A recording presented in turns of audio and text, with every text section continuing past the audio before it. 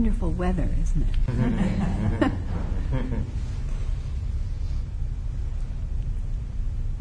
I thought the most amazing thing about the windstorm was not that it blew so hard and so many things went down, but that there was anything left. You wake up in the morning and you think everything must be flattened, but actually, nearly everything is still quite all right. Angie, could you get a little closer to the microphone? Get it closer to me. Yes. How's that? You Better. get a little closer. Even closer. Intimate.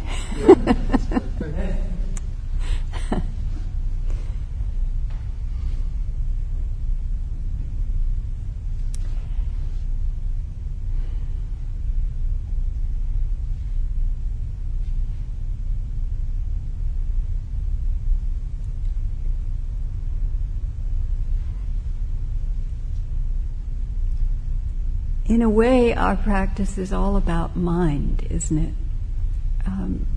Or mind-body, or body-mind. It's an incarnational practice, but it's a practice of bringing mind and body into alignment, you could say.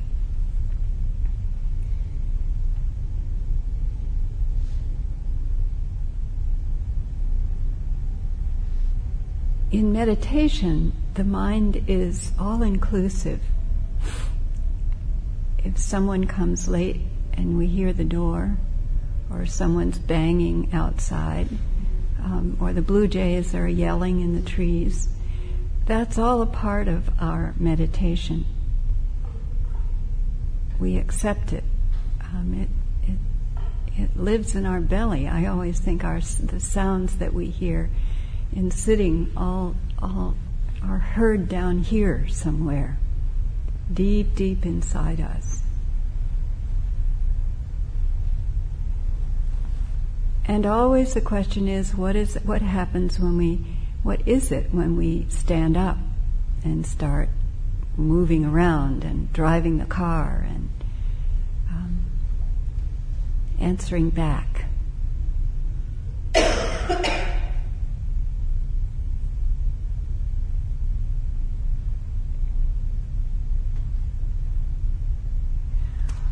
Often then the mind creates all kinds of very fancy distinctions about what we like and what we don't like. Somewhere it said that our attachments and thus our dismay comes because we're always trying to maintain what we like or make things better.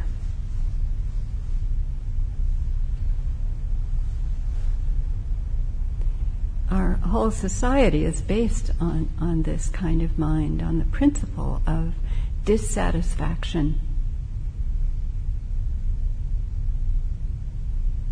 We're supposed to be dissatisfied with, if not our life, then our self. And with that dissatisfaction, we can be promised that if we just get the right kind of toothpaste or shampoo, that we'll be much better people.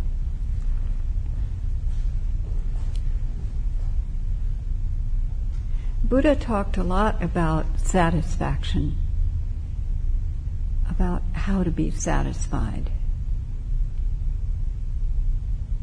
It's a very delicate subject because it's very easy to take it as, I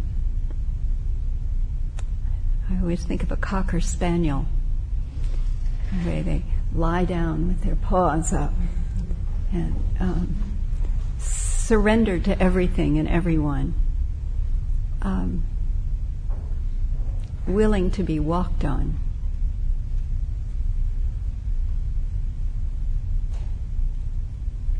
But true satisfaction is about how to face what's really happening with a flexible mind. When we sit, we accept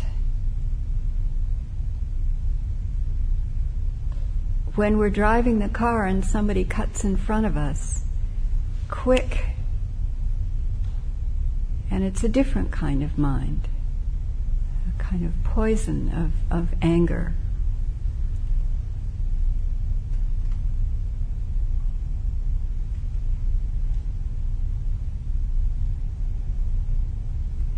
And yet it's really only a matter of being able to see how things work and being patient enough to train ourselves how to see and how to be. I don't have to get mad at the fellow who cuts in front of me.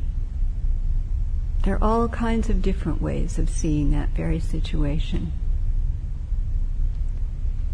And actually, every situation that we're in our life is like that. There are many, many different ways of looking and at each occasion. Much of our automatic reaction is about survival.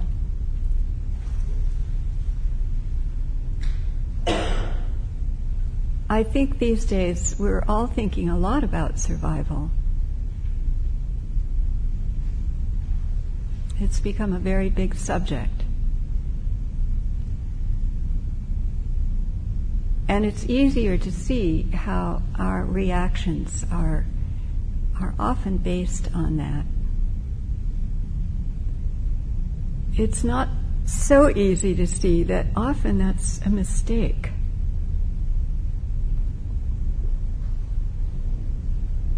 My favorite example is the siege of Leningrad, when there was no way to get any kind of supplies, food or warmth. Everything was shut off. And this whole city of people began, in the freezing cold of the Russian winter, to die. And some people went to bed and got under the covers to stay warm. And some people went out and got to work and did whatever they possibly could to help the whole situation. The ones who went to bed died. Isn't that interesting?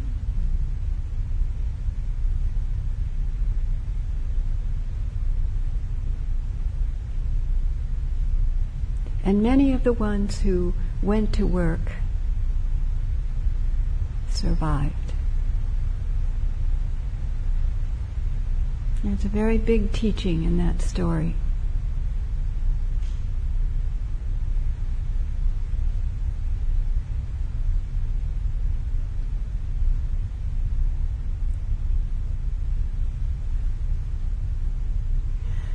I met with a friend of mine yesterday who came up with a moral dilemma.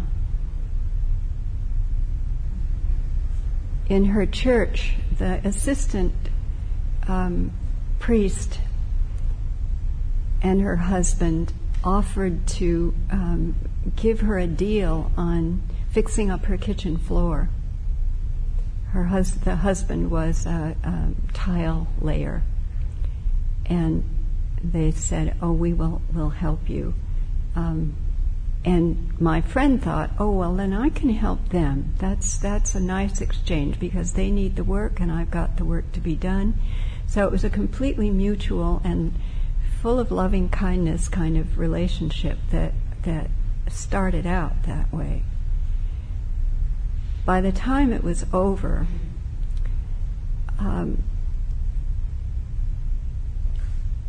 it was a disaster. The tile layer actually replaced the tiles with much cheaper ones than she had meant to buy, that were ragged on the edges. So when he grouted them, everything is all a mess. And when she complained about it, he sent her another bill and said, "You even owe me more money than you've already paid me." And it just got messier and messier and messier. And yesterday she was saying, what shall I do? I've got this other bill, and maybe they'll get me arrested if I don't pay it. And she was very upset. And I was thinking then of all the different ways of reacting to that. You could get very, very exercised about it and very judgmental about it and figure out all kinds of really mean ways of dealing with it.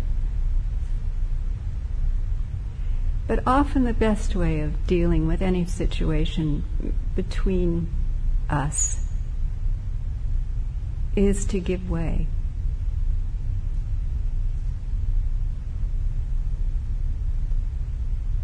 She's lost the friendship in the process of all of this, but she's stayed true.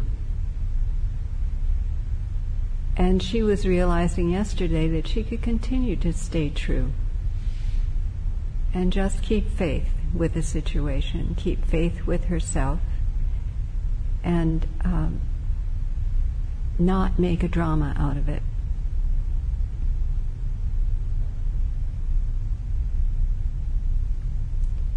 It's very hard not to make a drama sometimes.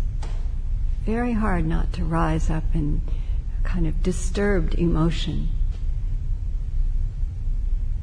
twirling around in the excitement of it.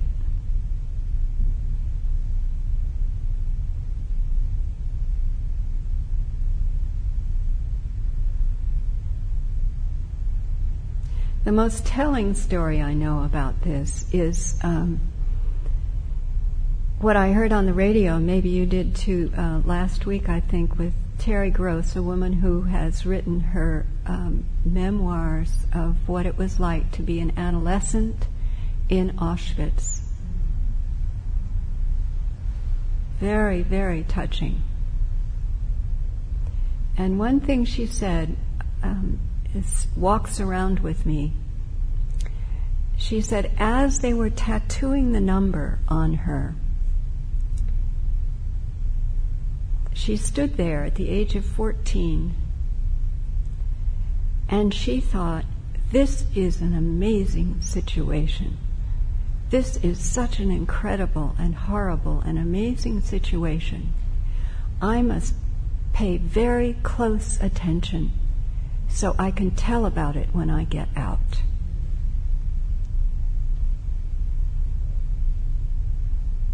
It's the same kind of mind as the ones in Leningrad who stayed out of bed. The kind of mind of being willing to meet the situation as it is. Not as a doormat, but as something awake.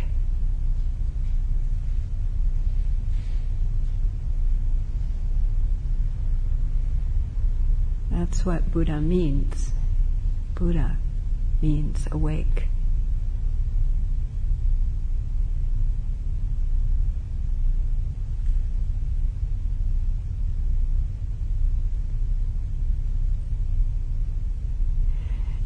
So satisfaction is a funny word in the sense of Auschwitz. You can't say she was happy to be there.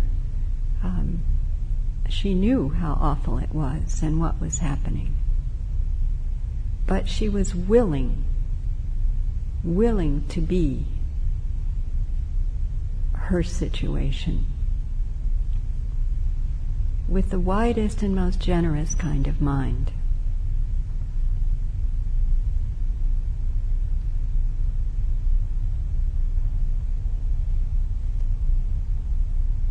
Sometimes in sitting we achieve a kind of peace.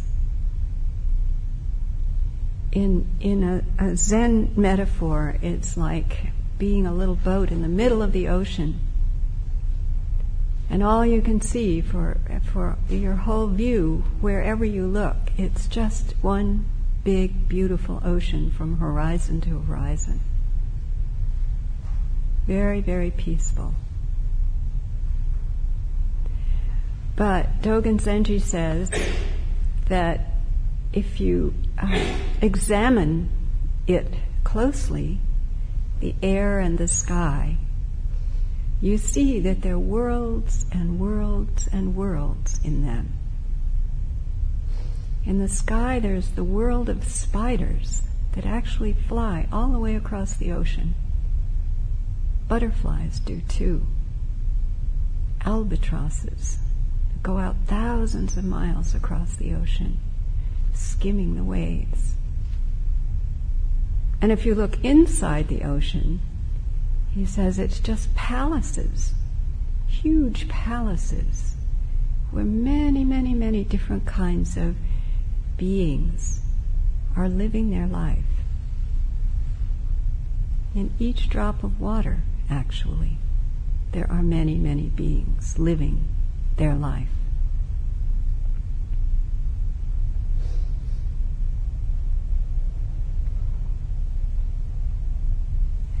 And so this willingness and agreeableness also has in it a necessity to be willing to know how little we know. And it's one of the wonders of continuing in life. If you think about it superficially, you'd think, well, at some time we would get it. We'd get everything that we needed anyway, and then we could just stop.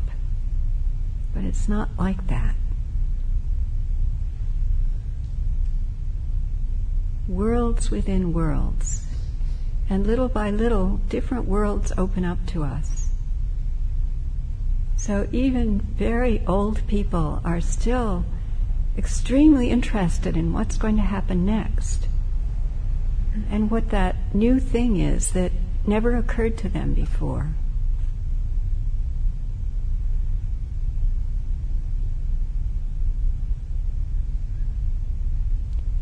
It's carrying the mind of meditation into our everyday life. It's Thich Nhat Hanh's walking meditation, where everything is included. And everything is revealing itself.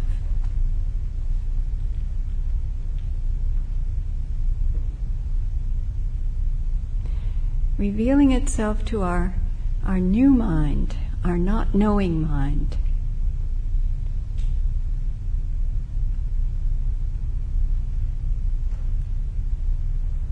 Not knowing, someone said, is most intimate.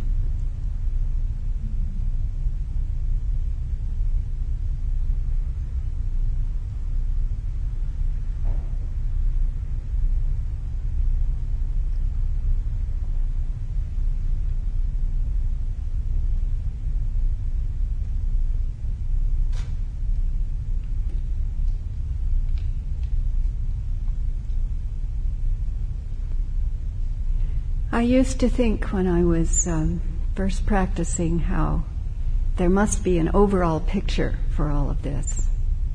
There must be some way to see it all and to live it all. But alas, we're so limited. And there isn't any all in that sense. There's just moment by moment and piece by piece and breath by breath.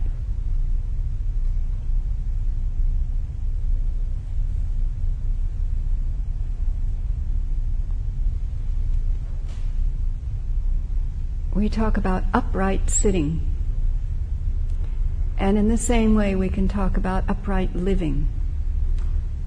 Just to stand up and be present. And find a kind of enjoyment. Not in the sense that everything is lovely. It certainly wasn't lovely in Auschwitz or Leningrad. But things are the way they are.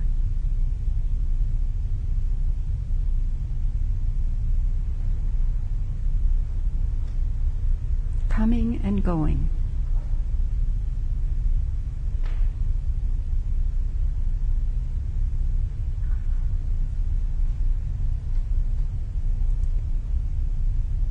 So I think that's enough. You must have some questions and comments.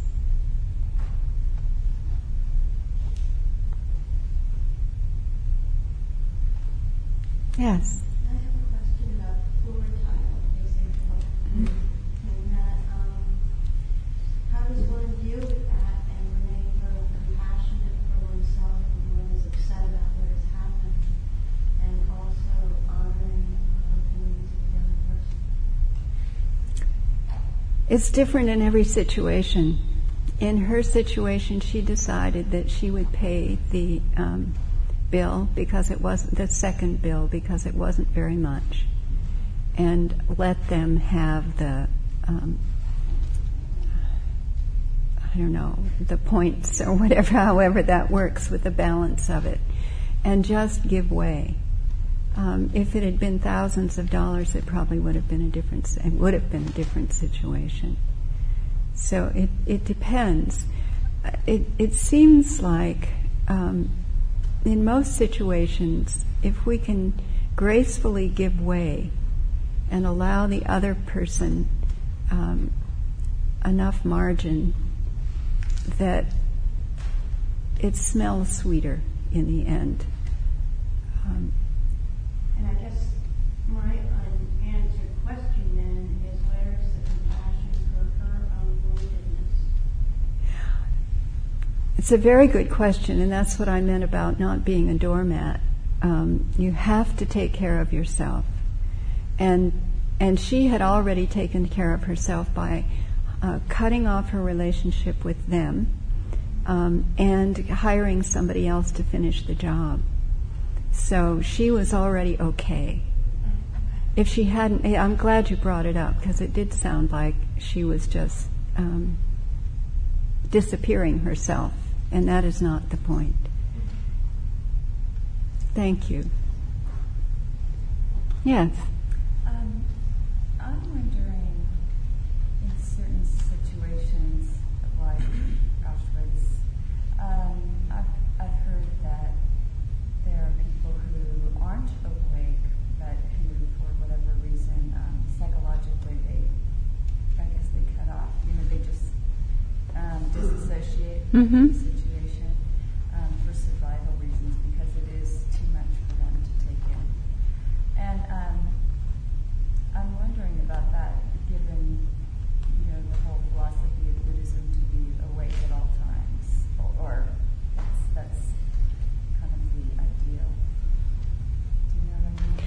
There's a big question about that that often comes up in sitting groups about that very thing, about how easy it is to simply go away somewhere just to cut off our attention so that we don't have to be overwhelmed by what's happening. And it's a psychotic state, actually, and a big problem for people.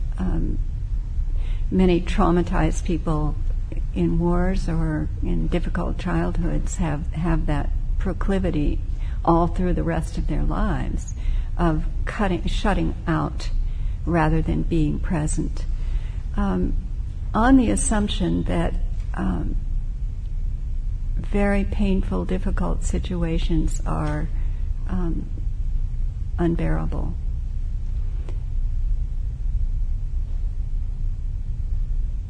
It seems to me that we never are able to take in everything. And that if we try not to take in anything, that we're making a big mistake about our life.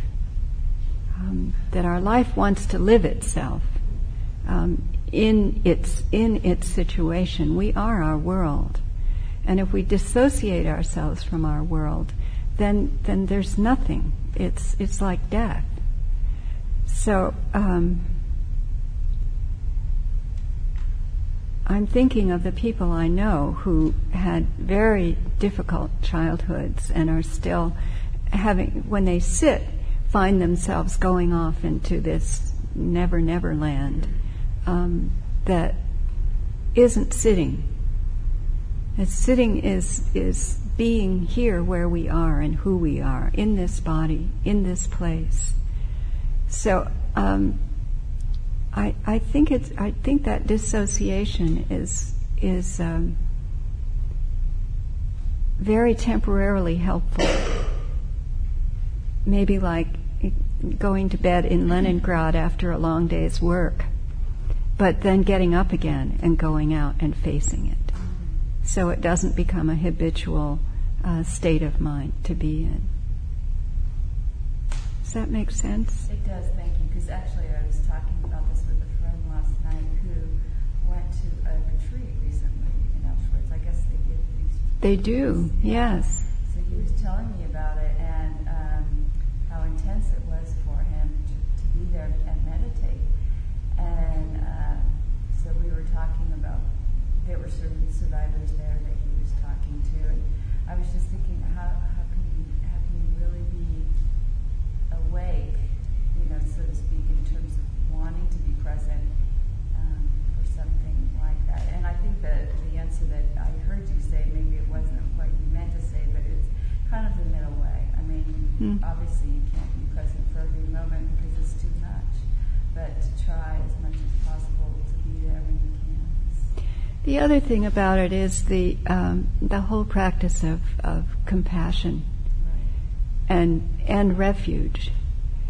And if we make that the kind of foundation of our practice, then it's much easier to meet whatever is our world. If we're always defending ourselves and protecting ourselves, it's much harder. But with the heart of compassion, and then we can meet others' pain without feeling obliterated by it. Yes. You told us some, seemingly to me anyway, very wise things about our fundraising and various things as we're moving forward here. So now we're really ready to move forward, it looks like. Yes, congratulations. Yeah.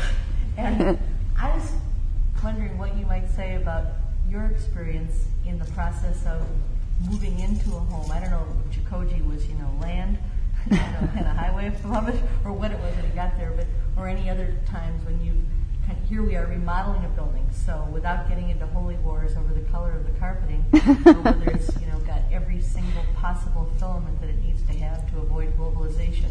You could get into very, very minute levels, but make sure that we're also getting people's input, but getting things done.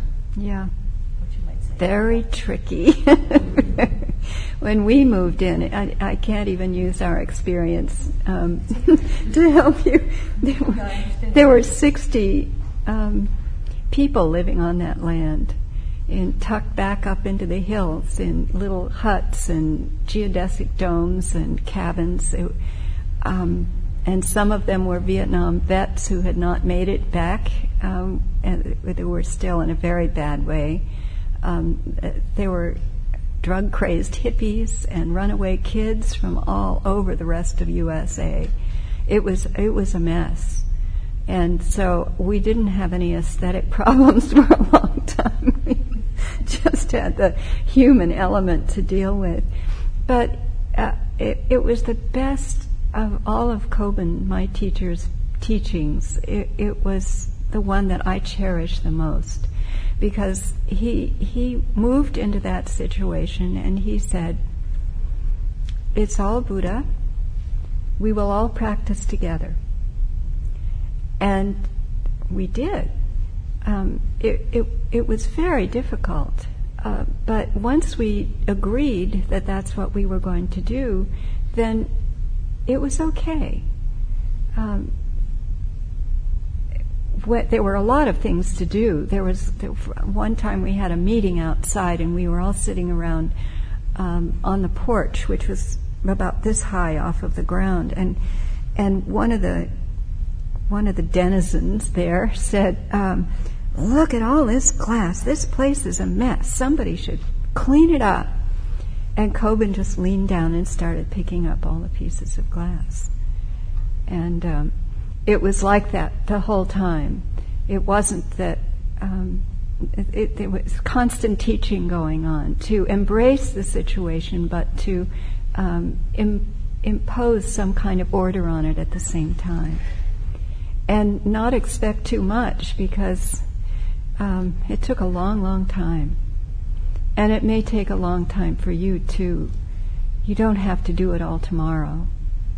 You know, it's taken a long time to get where you've gotten, so you can be patient. And if there's a disagreement, often you can just let it go until it comes down to something that everybody can, often disagreements work themselves out. If people don't push too hard.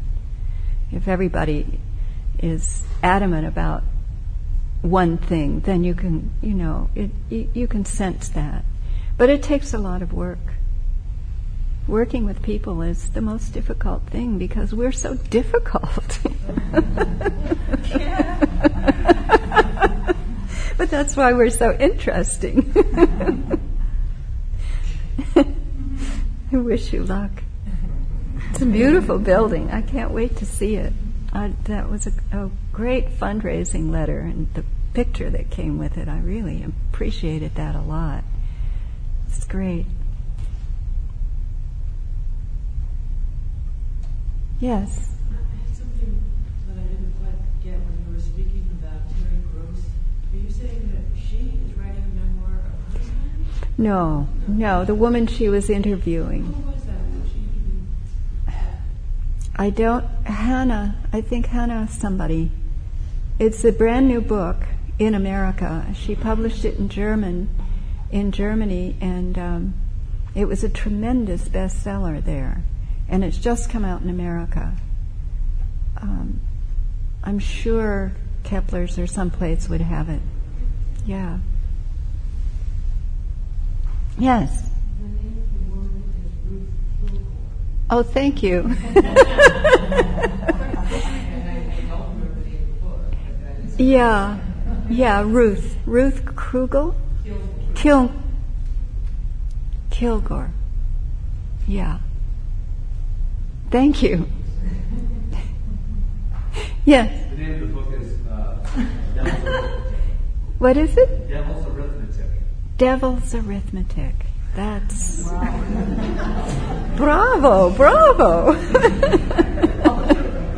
Yeah. Squeezed it out, didn't we? That's great. Well, that's an unforgettable title. Should we try?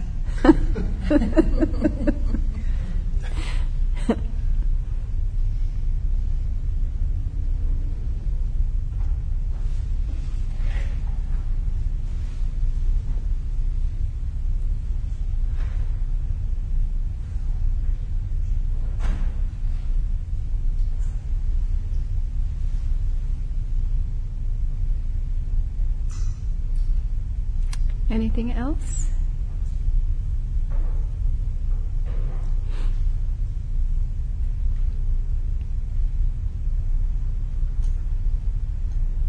Oh, maybe it's time for the potluck. Oh, you have a question? No. Then maybe it is time for the potluck. Enjoy.